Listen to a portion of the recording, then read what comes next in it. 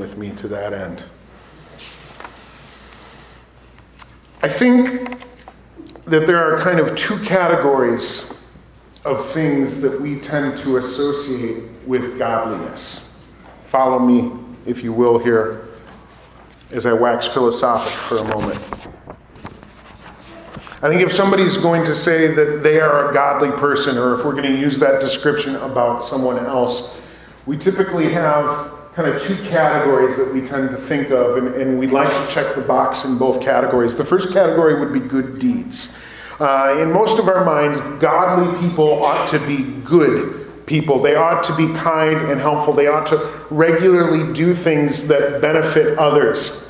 And in most cases, if you ever encounter someone who claims godliness but treats other people poorly, that makes our antenna go up, doesn't it? That's usually when we start to cry hypocrite. That doesn't make sense. That doesn't look right. One category is good deeds. The other category, as it seems to me, the other category is something I would call maybe spiritual disciplines. Let's call it spiritual disciplines. Things that we do like prayer or like Bible reading or like meditation or whatever the habits of mind are that we undertake as part of our faith. Things that might not have a direct impact on other people the way good deeds do, but things that nevertheless speak to our commitment about our faith. And I think for most of us, in our minds, godly people must at some level be people of spiritual discipline, people of a particular lifestyle, people of a particular kind of commitment that reflects their beliefs about God. So if you're following me here, kind of two categories of godliness, or two categories that reflect godliness, and if someone is going to claim to be a godly person, we kind of want to see them check both boxes. One is good deeds, and the other is spiritual disciplines. And I bring that up because last week, as we were plagiarizing Jesus through the Sermon on the Mount, we heard him address, I think, the first of those two categories. He was talking about good deeds. We heard him say that in the kingdom, it's not sufficient to just say, well, I went and did a good deed today, or I'm doing the right thing, or I tend to be a good person. Instead, we heard Jesus dig a layer deeper than that and say you really need to be careful about what motivates you toward godliness, and specifically what motivates you toward doing good deeds. The real issue at the root of that, I think, that we discovered was pride and ego. We have to be careful about those things because we need to be very mindful of whose approval we are seeking when we're doing good deeds. Now today we're going to continue on in the Sermon on the Mount, and we're going to hear him express some of the very same types of concerns, but not about good deeds. Now he's going to turn his attention to that second category, to spiritual disciplines, and specifically prayer. Jesus is going to say, we're going to hear him say that in the kingdom it's not sufficient to say, well, I prayed for this long, for this many days in a row, and I memorized this many Bible verses. According to Jesus, as a matter of fact, that could actually be a sign that something is wrong.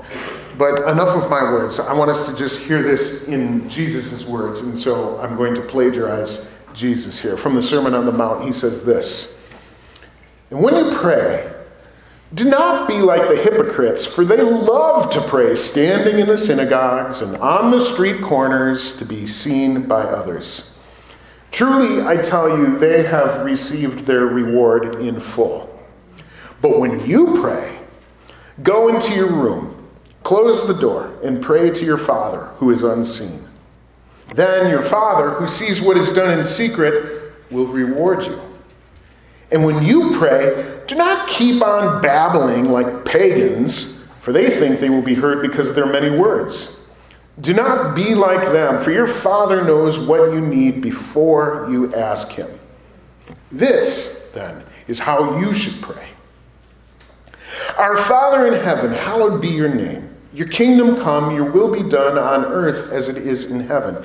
Give us today our daily bread, and forgive us our debts, as we also have forgiven our debtors. And lead us not into temptation, but deliver us from the evil one. For if you forgive other people when they sin against you, your heavenly Father will also forgive you. But if you do not forgive others their sins, your Father will not forgive your sins. Now, if you want to go back and read that on your own, I was reading from Matthew chapter 6, verses 5 through 15. But the people who first heard those words weren't reading them out of a book. They were sitting on a mountainside listening to Jesus talk, and he delivered them perhaps in a manner similar to what I just said. I can remember my very first day of attending our church's youth group. I was in 6th grade. Youth group is the ministry to junior high and senior high students. And so I had spent years in church as a part of the kids club that our church had. But when I got into 6th grade, it was time for me to start going to youth group, which was very exciting because as a 6th grader, I was far too cool to go to the kids club. It was for the little kids, like the 4th graders. But I was ready for the teenage youth group, and so that was on a different night, and the kids that were there were cooler, and they were bigger, and they were tougher, and it was very exciting. And I remember the first night that I went to youth group, me and a buddy of mine went together. We were very excited. We were the youngest kids in the whole room. And we were just in awe of the older teenagers as they were goofing around and hanging out before youth group. And then they gathered up the chairs because it was time for the service to begin. And my buddy and I sat in 2 chairs right in the front row, right in the middle, because we didn't want to miss anything. And the youth worship team came out and they played songs that we didn't even know, but man, they were cool and everybody sang. And then the youth pastor got up and he delivered a sermon, and I don't have the foggiest idea what that sermon was about, but I remember being there and listening to it. And then at the end of the sermon, the youth pastor said, "Who wants to pray?" And I remember in that moment thinking, man, this has been so cool. This is so exciting. And I'm the new guy here. I want to fit in. I want to do everything I can to fit in. And he just asked a question. And I know the answer to this question. I don't want to be caught on the wrong side of this question. He just asked, "Who wants to pray?" And I've been in church long enough to know everybody should want to pray. I don't even know why we're putting this up for a vote. But if we're putting it up for a vote, I'm going to make sure I answer the right way. And so when he said, "Who wants to pray?" my hand shot up like this because I didn't want to get caught on the wrong side of that question. Who wants to pray? We should all want to pray, right? We should all want to pray. And I remember my youth pastor looking at me kind of with a look of surprise. Now remember, I'm in the front row. I can't see what anybody else is doing, but I could see my buddy sitting next to me looking at me with this look of terror on his face. And it was in that moment, with my eager little 6th grade hand in the air, that I realized he wasn't asking for a vote, he was asking for a volunteer.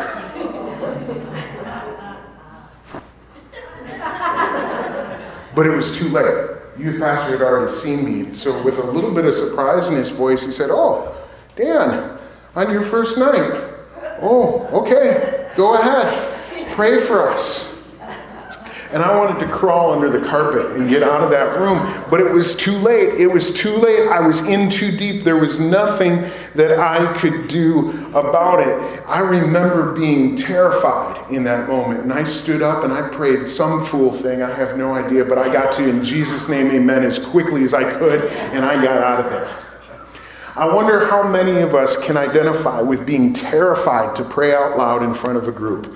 And one of the reasons I think for that is that we've heard other people pray out loud, and we aren't as good as them. Because their words are eloquent. Their words are powerful. Their words are intelligent and insightful. Their words are scripturally precise, and we feel like our words can't measure up because we are a lot of things, but eloquent is not one of them. My mom will tell you this story of when I was a little boy. I was called upon one time to, probably many times, but one time in particular, to say the prayer before dinner. And on this particular night, I prayed that the beef stew that she had prepared would be transformed into bratwurst. That was not my most eloquent prayer. Now, I would submit to you that it was an anointed prayer because the Bible says that God desires good gifts for his children. It was an anointed prayer, but sadly it was not a prophetic prayer on that particular night because the beef stew remained beef stew. It did not become bratwurst, and I had to eat it. Not my most eloquent prayer ever. Speaking of praying before dinner, it's interesting to me that many of the most common venues for prayer in our culture, the ways that we pray today and the times that we pray today, in many cases, they don't really find their source in the Bible. There's no commandment in the Bible to pray before you eat a meal. We see the example of people giving thanks before the meal a handful of times throughout Scripture. But there's nowhere in the Bible that says if you grab a French fry before the prayer has been given that French fry is tainted with sin. I'm not trying to give anybody license here. I'm just saying the Bible doesn't say you're not allowed to eat before you pray. But yet prayer before the meal is one of the common ways that we in our culture tend to pray together. Likewise, the Bible really doesn't have too much to say in the way of bedtime prayers. The Bible has a lot of examples of people praying very first thing in the morning, but there's nothing in the Bible that really equates to, now I lay me down to sleep, I pray the Lord my soul to keep. Most importantly, I think maybe most significantly for what we're going to look at today, there's very little in the Bible in the way of one individual leading a verbal prayer on behalf of a whole bunch of people who are mostly silent. The way we tend to do it in church just about every week. That really doesn't find its source in the Bible. As I read it, we see a lot of examples of people praying alone in the Bible, usually out loud, interestingly enough. But we also find a lot of examples of people praying together where everyone's participating at some level. But I don't know that the early church would necessarily recognize corporate prayer the way we tend to do it, where one person stands on a stage and most everybody else is more or less silent and maybe offers an encouraging amen or yes, Lord, here or there. But one person on behalf of the old group isn't I'm not saying it's wrong. I'm just saying that's not really the way they tended to pray. Maybe it would benefit us to take a closer look at how exactly the Bible does describe prayer. And if we're going to do that, what better place to start than with the words of Jesus himself, as we heard already. So let me remind you what he has said in Matthew chapter 6, verse 6. You heard it a few moments ago. Jesus says, "But when you pray, go into your room, close the door, and pray to your Father who is unseen." What he's doing here is pushing back on the practice of praying publicly in order to attract the attention of the crowd. I remember many years ago hearing a stand-up comedian being interviewed on television, and he was talking about one of the places that he got his start. He had been booked as the house comic at some nightclub in the downtown area of some city. And the manager of that nightclub would have him on stage several nights a week so that the folks that would come to drink and whatever, he was the entertainment. But it was the idea of the manager that because there was a large window that looked in on the nightclub from the busy street of this downtown area, the manager wanted to attract a crowd of people that were just hanging out downtown, that might pass by and see what was happening inside and say, oh, that looks like fun, and they might go in and have a drink and enjoy the evening there. And so the manager had given the comedian the instruction. He said, when we open in the evening, right at open, I want you out on the stage, I want you to start your routine. And the comedian was recalling the story. He said it was so odd. I would start a routine at opening. And no one was in the restaurant. Nobody was at the bar. Nobody was there to hear me. But I was already doing what I would do so that people would come in and, oh, there's fun things going on here. And he said, but it was incredibly awkward. Do you know how hard it is to do a stand-up comedy routine for no one? And he said people would. They'd come by and they'd peek in and say, oh my goodness, they've got a comic. Let's go in and have a drink there before the show we're going to, or and they'd walk in and kind of look around. Is he crazy? Is he crazy? I think they have a crazy man on the stage because he's talking to no one. And the comedian recalled that as awkward as it was to do his routine for no one, it was even more awkward for him to do his routine for the first guest who showed up that night. The very first person that kind of comes in like, who's he talking to? And then they sit down, and now I'm doing a stand-up comedy routine, but there's just Nancy sitting there. That's a little awkward. That's a little awkward. It just doesn't work. Because comedy, stand-up comedy isn't really meant to work in a one-on-one environment. It's not meant for an audience of one. Comedy doesn't work well with a single listener, but prayer isn't like that at all. Prayer requires only one listener. Only one listener matters. Prayer requires only one listener. Now, some people, like those that Jesus was referencing in his day, they didn't like to pray unless there were a lot of people present to hear them. And on the other hand, some people, like in our day, don't like to pray if there are any people around to hear them. And I think that what we can take from this is that both of those perspectives are a mistake because they put the emphasis on the wrong listener, right? Both of those perspectives are a mistake. When we pray, we shouldn't be concerned with whether or not there's a crowd listening. When we pray, we focus on only one listener. And that, of course, is our Heavenly Father. And if God is the only listener who really matters, then we had best make sure that we're praying prayers that make sense to Him. Let's not worry quite so much about whether our prayers make sense to the human people who might be listening to them. Let's prioritize, does my prayer make sense to God? That really should be the issue that's important, and Jesus, of course, gives us advice on that matter. It's in verse 7, I read it earlier. He says, "And when you pray, do not keep on babbling, for your Father knows what you need before you ask Him." When you pray, do not keep on babbling. For those of you that have any concerns at this moment, I would just like to, in my defense, point out that it does not say, when you preach, do not keep on babbling. So what I'm doing right now is a godly, anointed thing. There's nothing wrong with it whatsoever. But when we pray, you like that? When we pray, do not keep on babbling, for your Father knows what you need before you ask Him. Don't keep babbling. Well, what exactly does that mean? It's clear. Let me just start with this. It is very clear that Jesus isn't telling us that we can't repeat ourselves in our prayers. He's not saying, say it once, get in there, get it done, get out, and be done with it, okay? Because you're holding up the line here, people.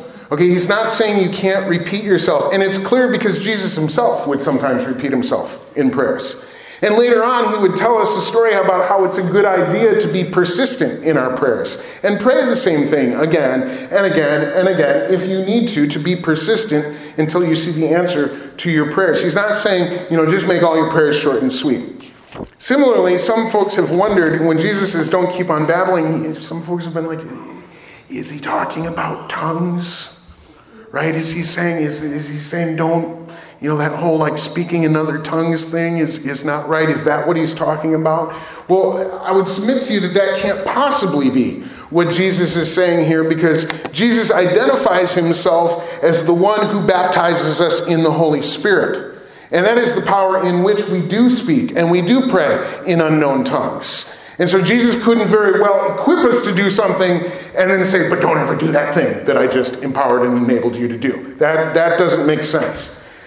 So what does he mean when he says don't keep babbling? I think it's clear that when Jesus says don't keep babbling in our prayers, what he's actually thinking about here is certain religious traditions that were prevalent in Jesus' day, and I would submit we still have examples of this in the world today. Religious traditions that would suggest that the godly way of doing things, the godly way of praying, is that in a certain situation, you need to recite a certain prayer, and you need to repeat it a certain number of times.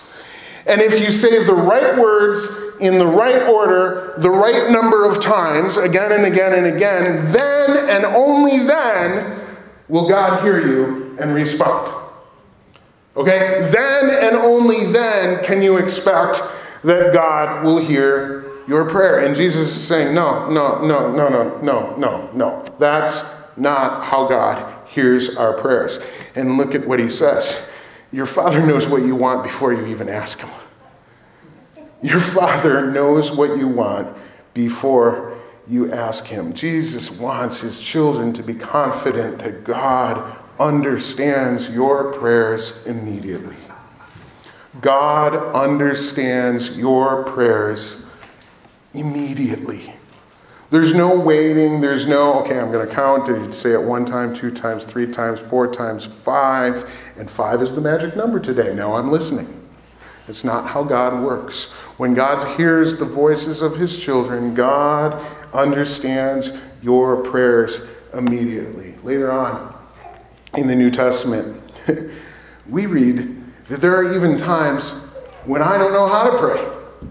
I don't even know how to put into words exactly what it is that I'm asking God to do or exactly what it is that I need from God. Now, I don't really understand exactly how to articulate in the English language what's going on. And the Bible says, don't sweat it, Dan. God still knows. God still understands your prayers even when you don't. Even when you don't. Let me put it this way. God's ability to perceive my need is not limited by my ability to describe my need. Anybody on Twitter this morning? I think you could put that right out right now. God's ability to perceive my need is not limited by my ability to describe my need. So there's no reason for me to go through the motions of reciting fancy phrases in certain orders a certain number of times just to make God respond. He already knows. He already knows. Some of you have a burden on your heart today. Some of you are grieving today. Some of you are feeling some particular way about something today. And maybe you can't even describe it. And I just feel like that right there. God is on that statement for you today. He already knows.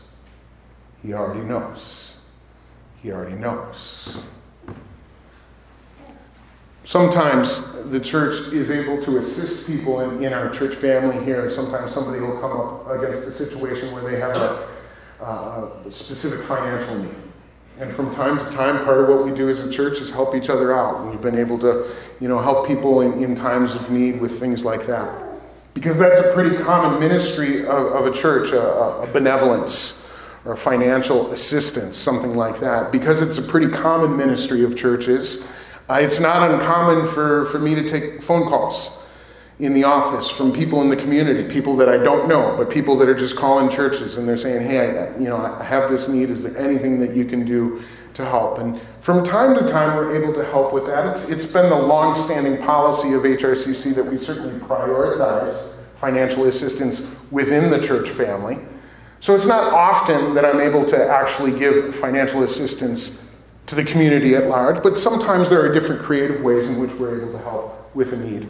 But because people know that churches do that, what also happens is that there are folks in this community, like every other, who kind of have made a lifestyle of going from one church or one charity or one organization to the next and just trying to have their needs met that way. And having pastored at this address for 10 years now, I've gotten to know a few of these folks actually fairly well. I know a number of them by name because we've kind of, it's like they've batted around and they're back to the top of the order, and so I get another call a few years down the road. And I don't mean to say that those things are never legitimate, but because I've been here a long time, I certainly have experienced specific individuals that aren't telling the truth. Can I just say that? Specific individuals that are working the system, for whatever that reason might be. I think you guys understand what I'm saying. What's amazing to me is how many of those types of phone calls begin this way. Yeah, can I speak to the pastor? Yeah, this is the pastor. How can I help you? Yeah, this is so-and-so. And I just want you to know, I'm not calling to ask for money. I love it. It's amazing to me how common that sentence is. I'm not calling to ask for money. And then they tell me their story, and then they ask for money. Can we just review that sequence again? I'm not calling to ask for money, and then they tell their story, and then they ask for money. And I'm always intrigued by that because when you said you weren't calling to ask for money, well, I knew you were calling to ask for money because you and I have talked half a dozen times in the last 10 years. And I know the script. I've heard it before. I knew you were calling to ask for money. Have you ever had that kind of situation? Have you ever been on a phone call with somebody or in a conversation with somebody where they were saying one thing, but you knew it was about something else? Have you ever been on the phone with somebody who called you to tell you that they were excited to tell you that you had qualified for energy savings? But you knew as soon as they said it that what they really meant was they wanted you to spend $10,000 on new windows for your home or new panels for your roof or new generators for your whatever, right? They didn't actually mean that they were excited that you had qualified for energy savings. What they really meant is, I want you to give my company $10,000 worth of business. That's what they meant, but you knew when they said you knew right away what their need was. Aren't you glad that God is more gracious than any of us are in that moment? Aren't you glad that God is more gracious than any of us are in that moment? And here's the thing. I think sometimes when we go to the Lord in prayer, we feel like that unscrupulous person trying to get money. We feel like that unscrupulous salesman cold calling and twisting their words around. We feel like we're doing that. But here's what you need to know today. When you call on the name of the Lord, I guarantee you that he is not rolling his eyes. He is not saying, here we go again. He's not trying to see through your charade. He's not trying to figure you out. God is not trying to avoid being taken advantage of. Listen to this. Can any of us take advantage of God? Is it possible for a human being to take advantage of God? No, it's not. And God knows that. So God's not worried about being taken advantage of. You and I sure are when the phone rings, right? Like, I don't want to give him any information. No, I'm not going to tell you that. I'm not going to. That's how we respond. But God has no need to respond like that because God's not worried about being taken advantage of. That example that I just gave you, that picture that I gave you, that is not how prayer works, and God wants you to know that. He's not doing any of those things. The moment you called, he knew your need, and he understands you immediately. He understands you immediately. So just speak. Just speak to him. This is the point in Jesus' words where he kind of stops and just gives us an example. Gives us an example of how to pray. And it's a prayer that I know many of us have committed to memory. And it's a prayer that's consistent with the advice that he's already given. The Lord's Prayer is a simple prayer. It's a personal prayer. And it's marked by this faith and this confidence that God is listening. God is listening. God is listening. And near the end of the prayer, there's this line about seeking forgiveness for our sins in the same manner that we have forgiven other people. And when the prayer ends, Jesus offers an explanation about that line specifically. It's in Matthew chapter 6, verse 14. He says, "For if you forgive other people when they sin against you, your heavenly Father will also forgive you." And people sometimes read this verse, and in my experience, they get very, very nervous about the implications.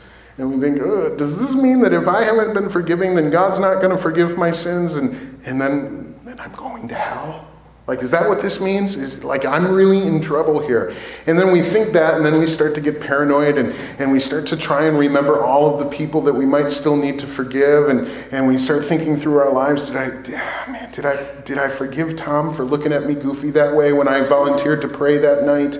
You know, he really put me on the spot, and maybe I did forgive him, maybe I didn't forgive him, and we start to get paranoid about all of that, and then we feel guilty about the people that we know we didn't forgive, and we're still struggling with forgiveness, and it's like, well, that person is going to keep me out of heaven, and then we grow bitter about the entire thing, and it's getting us nowhere, right? That's a bad cycle. Can we break that cycle? I think we're looking at it backwards. And so let's flip it around. I would submit to you that this cannot purely be a matter of Jesus saying you have to do A in order to make God do B, right? Jesus isn't saying you have to do A in order to make God do B, because Jesus had just one line earlier before the prayer addressed that. When we talked about the babbling, he said it's not about going through this specific formula in order to make God work like a machine and give you the result you want. I don't think that's what Jesus is saying here. Here's what's true, folks. God has already forgiven you. God has already forgiven us. But, and this is what's important here, prayer the way that God intends it to be, prayer is one of the things that unlocks the forgiveness, that, can I use a different word there, releases the forgiveness that God has for us. Maybe this is the best way of putting it. Prayer positions us to receive God's blessings.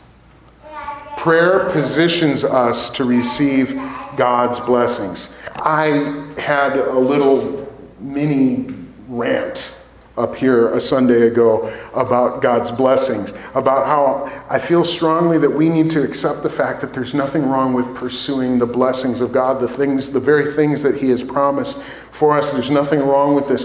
When you see that God has rewards for you, it's just wise. It's just wise to pursue those rewards. Jesus had referenced this earlier. I didn't put it on the screen, but earlier in the passage that we heard him say that I plagiarized, he said, when you're praying this way, then your Father who sees what is done in secret will reward you. He will reward you. That's exactly the same line we heard him use a week ago when he was talking about good deeds and doing those in secret. He's saying your Father who sees what's done in secret will reward you. Jesus is saying, hey, everybody, pay attention. You in the back row, listen up here. Not you. You in the back row, listen up. This is for everyone. God sees what you're doing in secret, and He rewards that. He rewards that. It's okay to pursue that. Yeah. Can I tell you why I pray? I mean, there are a lot of reasons why I pray, but here's an important one. And I think it's in view of what Jesus is talking about today. I pray because I believe that prayer unlocks the blessings of God in my life.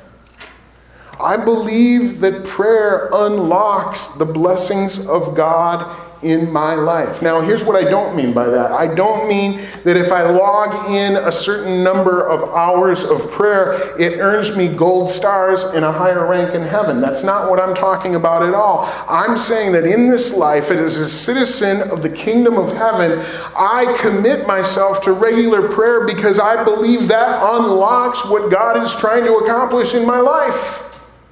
That's the key to doing it, and so that's why I pray. When I pray, I center my heart in God's heart, and there's a blessing in that.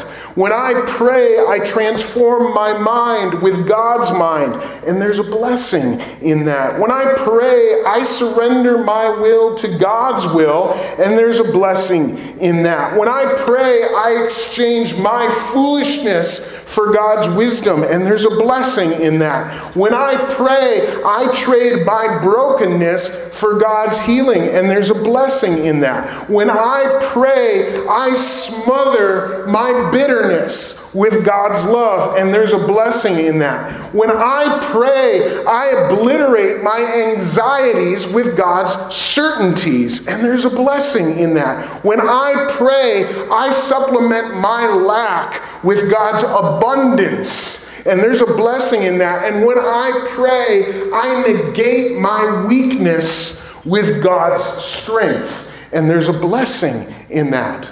And we could put our heads together and go on and on and on and on. There's a blessing in that.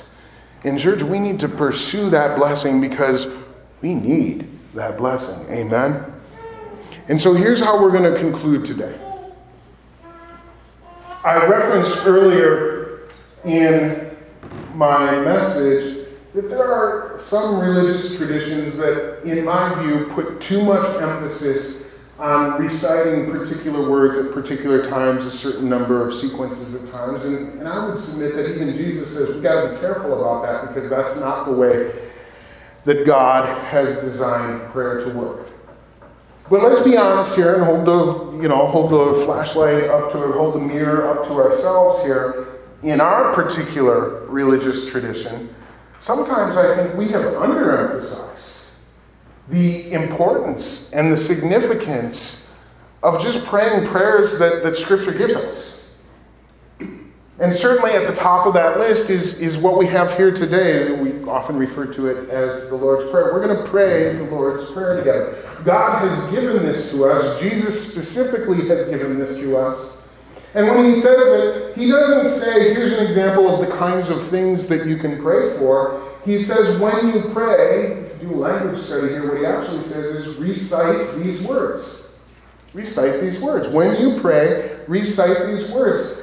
How many of us, you don't have to put your hands up, but I'm going to put 2 of them up, enough for everybody here, right? How many of us know what it is to say, I really know that I ought to be praying right now, but I don't know how to pray? Now, as Pentecostals, we get to that point and we think, of course, about, that's part of the purpose of the baptism of the Holy Spirit. The Holy Spirit prays through us. I want to uphold and affirm that. That is incredibly important. But in addition to that, Jesus has said there are times when I'm just going to give you the words to pray.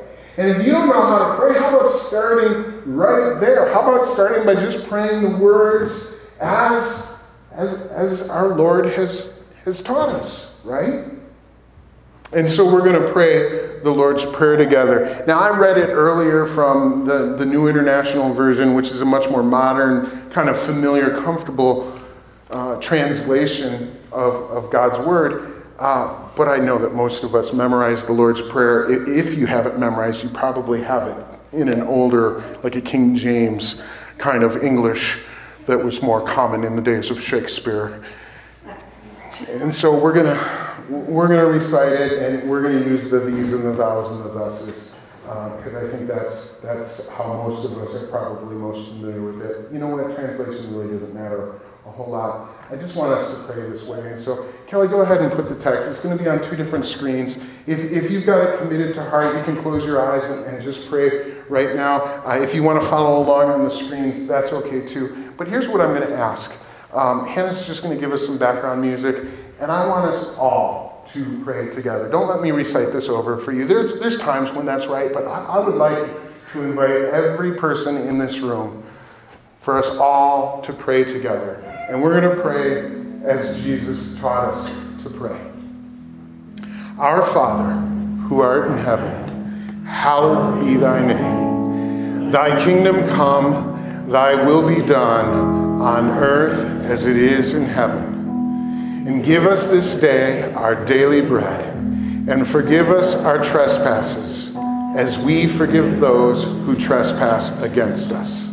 And lead us not into temptation, but deliver us from evil. For thine is the kingdom and the power and the glory forever and ever. Amen. And here's the other thing I want to do as we close today.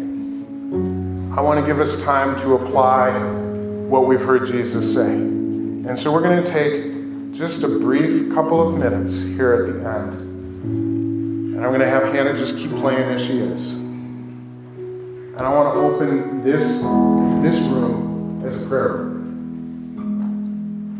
Jesus said that his Father's house should be known as, you know where I'm going with this, right? A house of prayer. Boys, sometimes we've made the mistake of making it a house of sermons. Or a house of good band music. Let's make it a house of prayer today. And here's how I'm going to ask you to participate. I am not going to pray through the microphone. I'm going to turn my mic off. And I'm just going to give a few moments, but we are going to pray together. And so I would encourage you, I'm not going to make you, but I want to encourage you to pray verbally. I want to encourage you to pray with your mouth, because how many members are in the audience that matter right now? Just one. Just one. And so if you overhear someone else contributing to this chorus of prayer, that's okay. You don't need to turn your head and see who it is. We all know that some of us are louder than others. Okay? That's fine. That's fine. And if you find yourself in the next couple of moments saying something and then thinking, oh my goodness, somebody's looking at me, that's okay. We've all seen you before. We all know you. Nobody's staring. It's fine. I just would like to maybe tug us in that direction for a moment or two. I'd invite you to pray audibly. And here's what I want to say about that. If you don't know what to say, if you don't know what words to pray in the next couple of minutes, we've got you covered. We've got you covered. You could pray the Lord's Prayer again. That's what Jesus said, right? You could pray for our meeting that's going to take place tonight. That God would be honored as His people come together and conduct the business of the assembly. There's a prayer request right there. You could pray for a prayer need of somebody else in this congregation or at home that you might know is in need of a touch from God. Do a little brainstorming while I go on babbling here for just another 30 seconds or so. But I want to encourage you that this is a moment, even if you've never prayed out loud before. Oh, I'm making some of you nervous right now, aren't I? I know you are. But that's okay. Even if you've never done it before, see if God might bring you just to a different space in this moment. Maybe write down what you're going to pray, and then read it.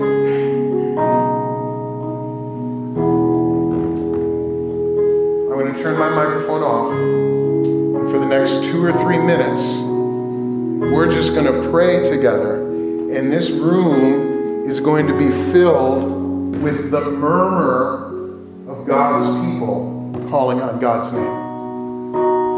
Hallelujah. Praise you. Thank you, God. Thank you. Thank you, Lord. We come before you this morning and we ask, God, that your presence would be, Lord. I pray that you would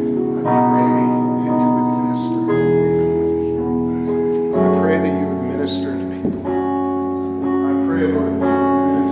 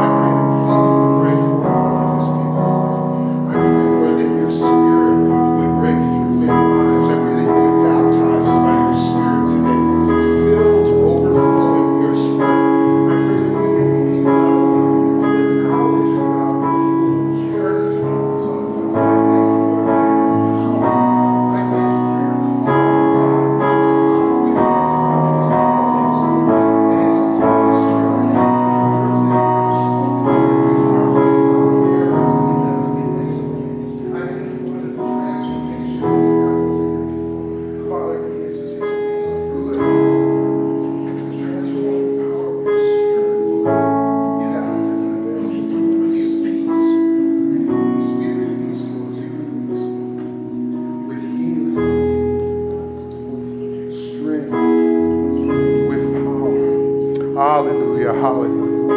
Praise you. You are good. You are good, Lord. You are good, Lord. You are good. You are good. You are good. You are good, Lord. Your mercy endures for all times and all days. Hallelujah. Spirit be released over this people. Spirit be released over this people. Hallelujah.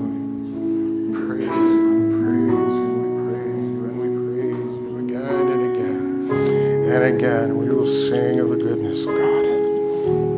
We will sing of the goodness of God. We sing of the goodness of God. We sing of the goodness of God. Hallelujah. Hallelujah. Hallelujah.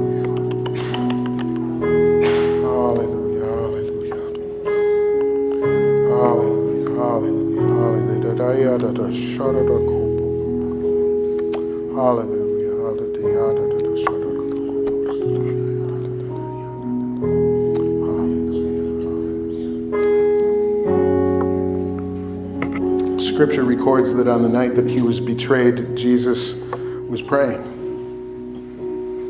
No surprise there, right? He was a man of prayer. He's a man whose life was punctuated by the need to just speak with his Father. And even at that meal that he shared with his followers that night, the word says that he gave thanks to God. He prayed with them.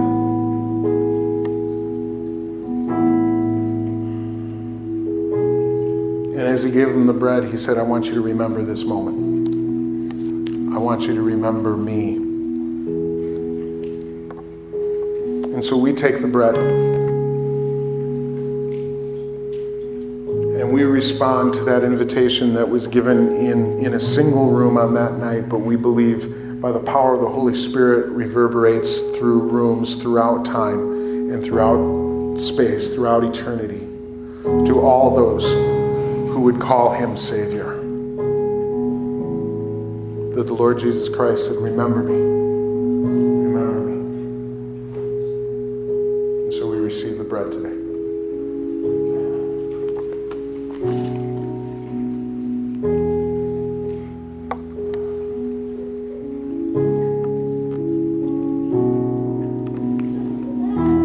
Even on the cross, as his blood was literally being spilled, he was still a man of prayer, wasn't he? Father God, forgive them, for they know not what they are doing. We know what it is from time to time to be oppressed, to be the subject of the attack of the enemy. And if we're to remember Jesus, we're to remember that in those moments, as much as any other, we can be people of prayer. We can bring to our lips the words that reflect the state of our hearts. And so, Jesus, as we remember with this emblem that your blood was spilled for us, we remember as well that you made a way for us to receive the blessings of the Father. So we receive the cup today.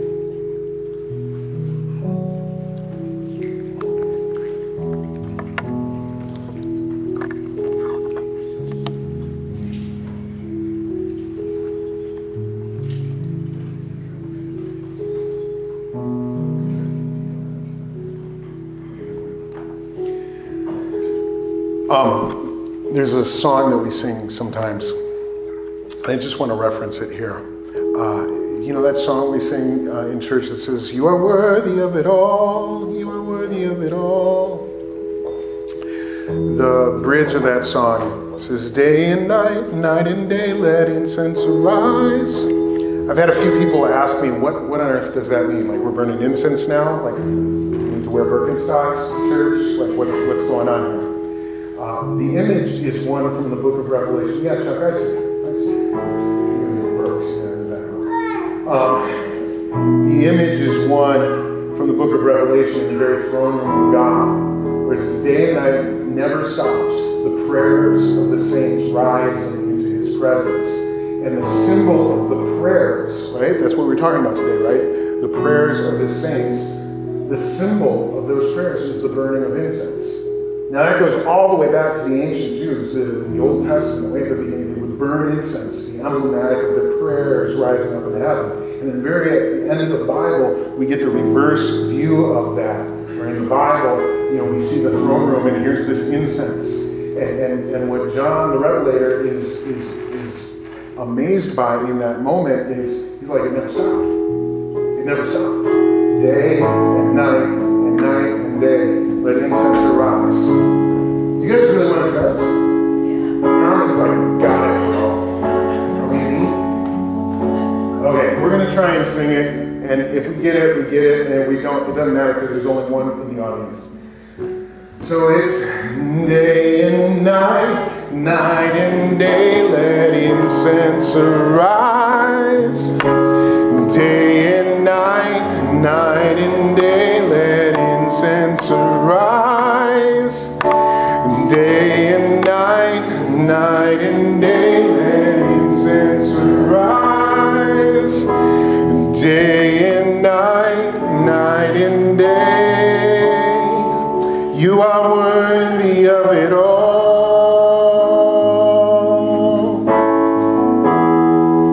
You are worthy of it all. For from you are all things, and to you are all things. You deserve the glory. Let's regroup here. Are we in D or are we in A? We're in A. Hey, church, you know what A stands for? A stands for a cappella. Amen? A stands for a cappella. So here we're going to go, and they're going to worship with us, and we're just going to go for it. Lord, you are worthy of it all. You are worthy of it all. For from you are all things, and to you are all things, and you deserve the glory. Let's sing it that way one more time. And you are worthy of it all. That's right, Lord. And you are worthy of it all. For from you are all things, and to you are all things. You deserve the glory. Day and night, Lord, let incense arise. Let the praises of your people arise to your heavenly throne room. Lord, receive the prayers of your people. You hear the prayers of your people. Before one word is uttered by our lips, you understand your people. And you hear and you respond. You respond to the prayers of your people. Be blessed, Lord Jesus. Be magnified, Lord Jesus. We thank you for this. It's in his name that we pray. That we pray, right? And everybody says amen. Before I dismiss you, I need to tell you this. Before service, Hannah said to me, what song do you want to sing at the end when I come up? And Hannah, what did I say? So you shouldn't worry about it. I said, I'm not going to call for a song. We're not going to sing a song again, so don't worry about it. Okay, why don't you play us out? Church, be dismissed. Be blessed.